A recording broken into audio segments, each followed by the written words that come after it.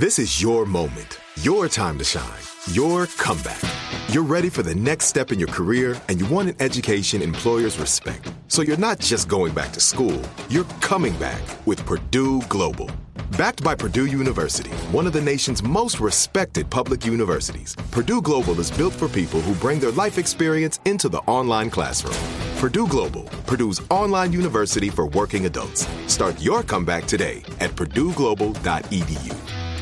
Enjoy all your favorite sports like never before at BetMGM. Signing up and playing is so easy. Simply sign up using code Buckeye and receive up to $1,500 back in bonus bets if you don't win your first bet. When you register with BetMGM, you can get instant access to a variety of parlay selection features, live betting options, and the best daily promotions in the business. And with BetMGM at your fingertips, every play and every game matter more than ever. Place your moneyline, prop, and parlay bets with the king of sportsbooks today. Sign up using code Buckeye and receive up to $1,500 back in bonus bets if you don't win your first bet. That's right, up to $1,500. Again, sign up using code Buckeye and receive up to $1,500 back in bonus bets if you don't win your first bet. BetMGM and GameSense remind you to play responsibly. 21 plus and present in Ohio. Subject to eligibility requirements. Rewards are non-withdrawable bonus bets that expire in 7 days. Gambling problem? Call 1-800-GAMBLER in partnership with MGM Northfield Park. That's 1-800-GAMBLER.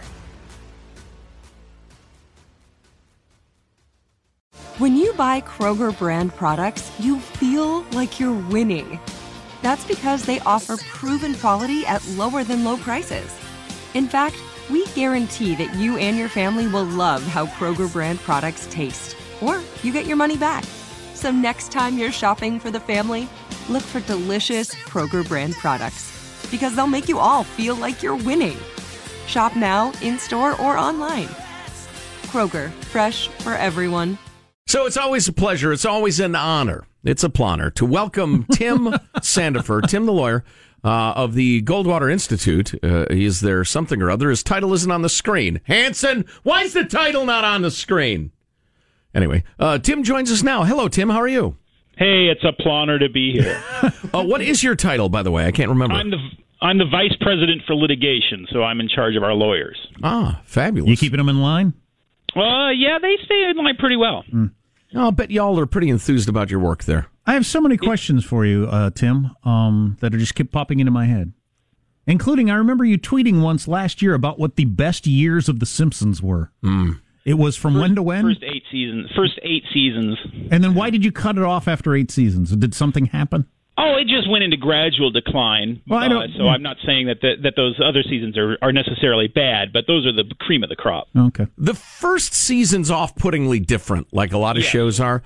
And I would argue that the pace of the early seasons, as delightful as they were, is notably slower than, the last decade. Because our brains worked better. Right. Oh, it's absolutely true. It's I was watching a documentary the other day, and it just blew me away how short an attention span the directors nowadays give us credit for. They don't assume that we're able to sit still and think about something for more than 60 seconds at a time. So most of your documentaries nowadays seem to consist of recapping what they just told you before the commercial break and then telling you what's coming up after the next commercial break. It's unbelievable. Yeah, it's troubling. In the music industry, they say you've got, 4 seconds to grab people before they'll jump out of the song. So you have to have something good in that first 4 seconds. And I refuse to believe that.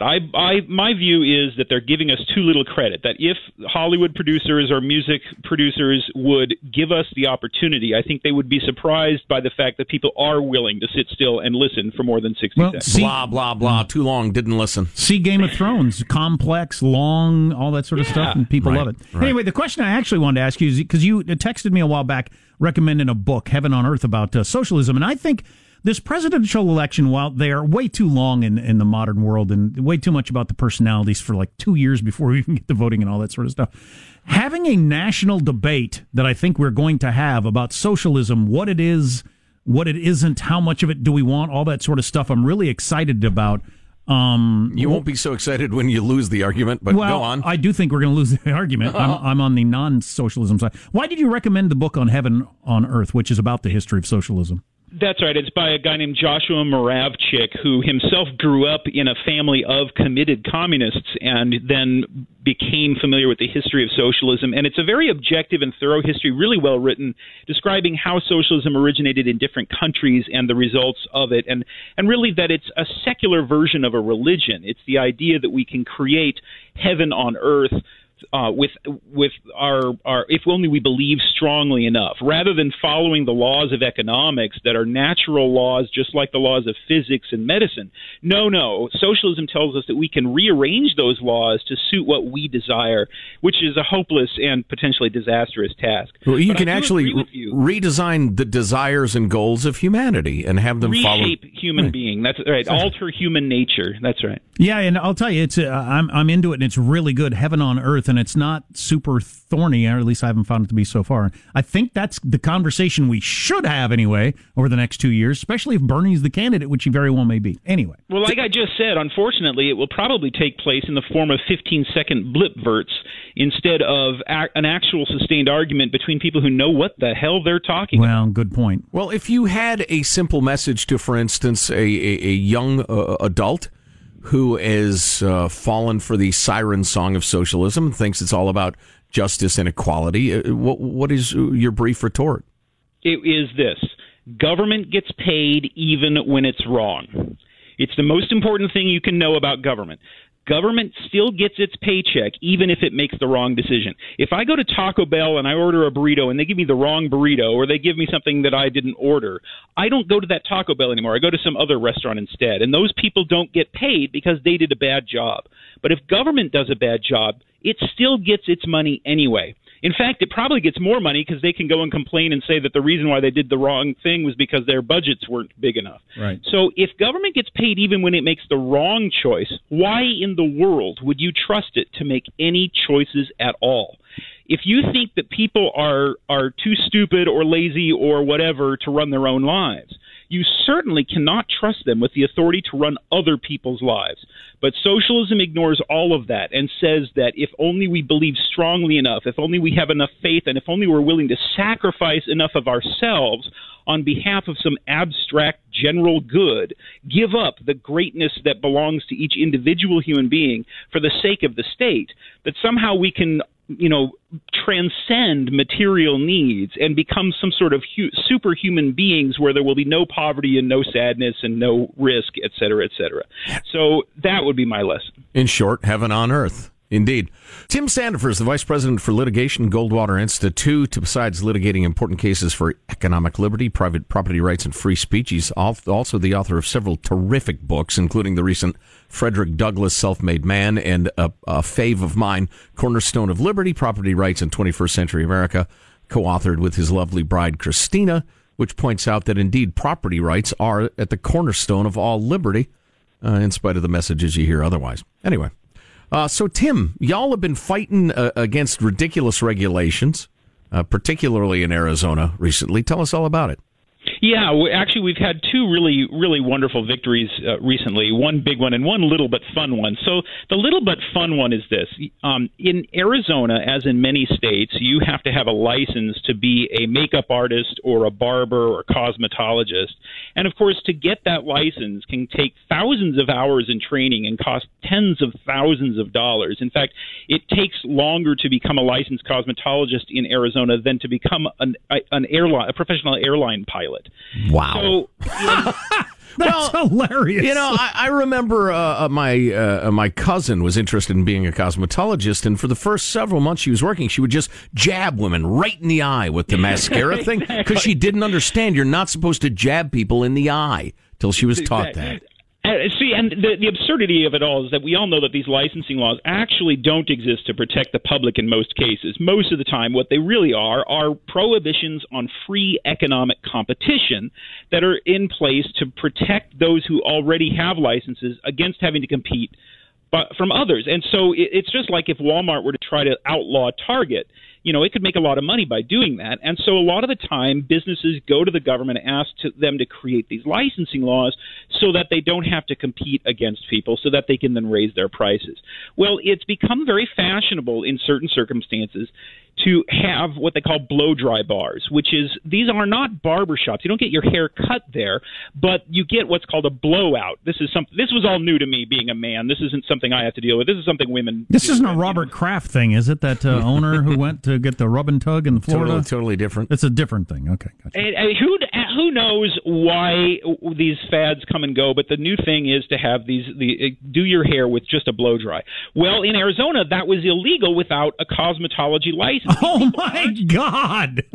These people aren't cutting hair or shampooing hair or anything like that. They're just using a blow dryer, and it's illegal to use a blow dryer without government permission in the state of Arizona. That's so listen, amazing. There are important constitutional issues at stake here, but so they just like wet your hair, then dry it? They don't even necessarily wet your hair. What?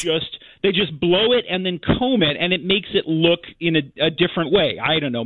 This is magic in my mind. They're breeding illegal pandas in the back or something. This is a front. Exactly. So fortunately, the governor has just signed a bill that says, no, you don't have to get government permission to use a blow dryer on somebody's hair. People already use blow dryers in their own homes. You're allowed to use blow dryers or hair irons in a demonstration in a store in a shopping mall in Arizona.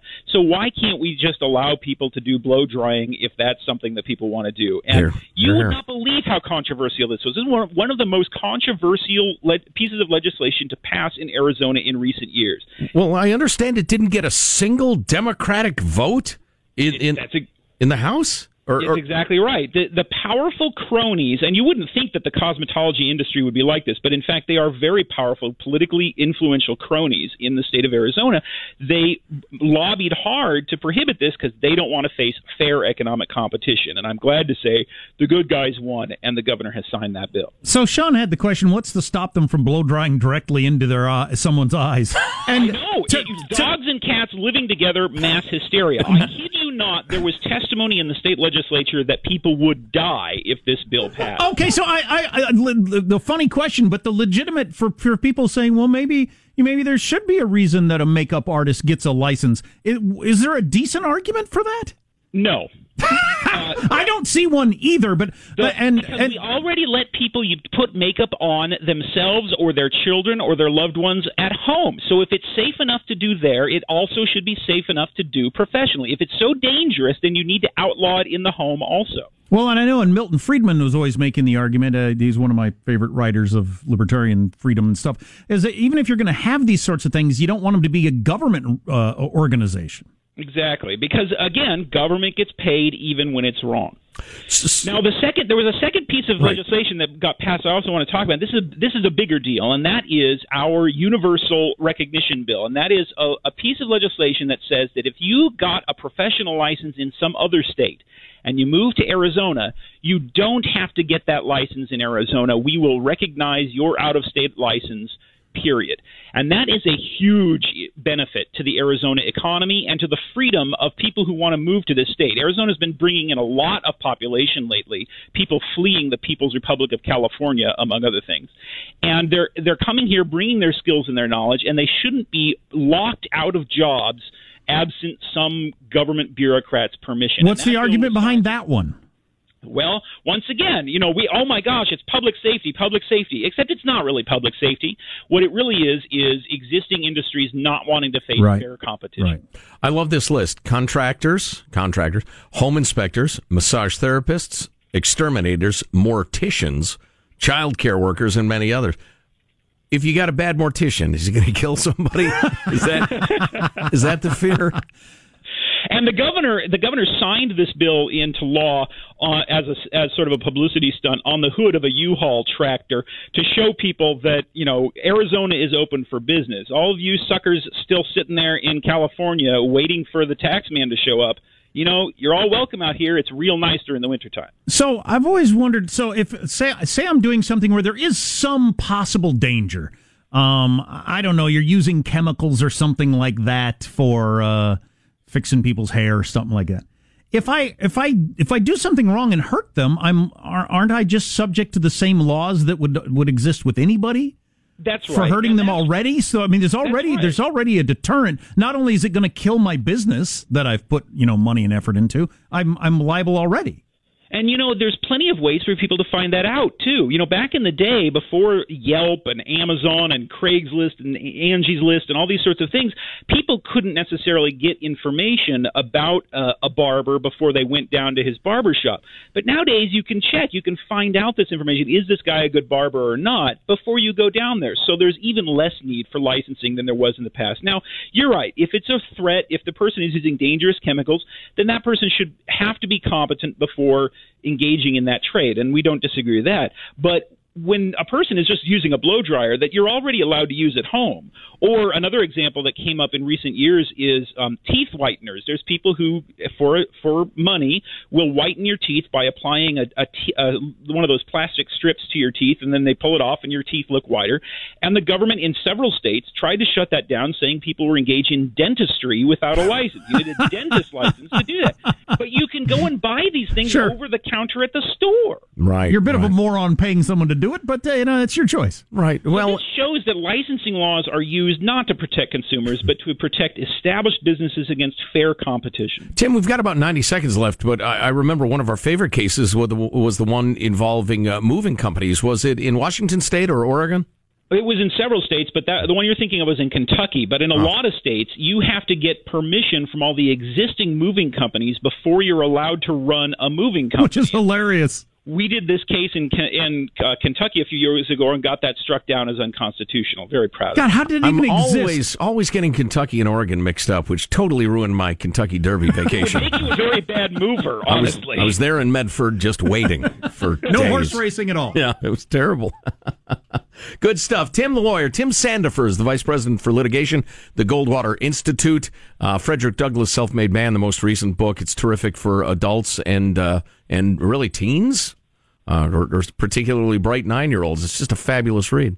Tim, it's always great, always stimulating. It's been too long. Let's talk again soon. Absolutely, guys. Thanks. All right, our pleasure. And even if you decide there should be some sort of regulating body, it doesn't need to be a government institution. It can be a private institution that everybody, joins or pays into or whatever. And furthermore, if Kentucky said you're a perfectly good exterminator, you don't need a new license just because you cross a state line. Right. Are you still searching for your perfect place to call home? Well, now is the time to buy at Fisher Homes. If you're looking to move in before the end of 2024, May could be your last opportunity to start building your dream home and close before the year's end. If you're hoping to move in even sooner, Fisher Homes also has homes that are move-in ready and waiting for you, where you can start enjoying the benefits of homeownership even faster. Schedule your personal tour with a new home advisor today at FisherHomes.com and make this spring the season you find your perfect home sweet home. We went from normal life, healthy child to acute lymphoblastic leukemia, or B-cell ALL. The St. Jude team came up to get CJ via ambulance. Shortly after that, I noticed a rainbow. It meant that there was hope. We were driving into hope. To have hope is to have your child healthy, and we have that because of St. Jude. You can help kids fight childhood cancer. Please become a St. Jude Partner in Hope today by visiting musicgives.org. Open a limited-time 11-month certificate at Kemba Financial Credit Union. At 5.25% APY, it's more than triple the national average, plus it's a safe and secure way to grow your money. Visit your local branch or kemba.org/CD for details. Offer expires May 31st, 2024. APY equals annual percentage yield. Restrictions apply. $500 minimum and $250,000 maximum deposit. Advantage status required. Comparison based on bank rate average. Federally insured by NCUA.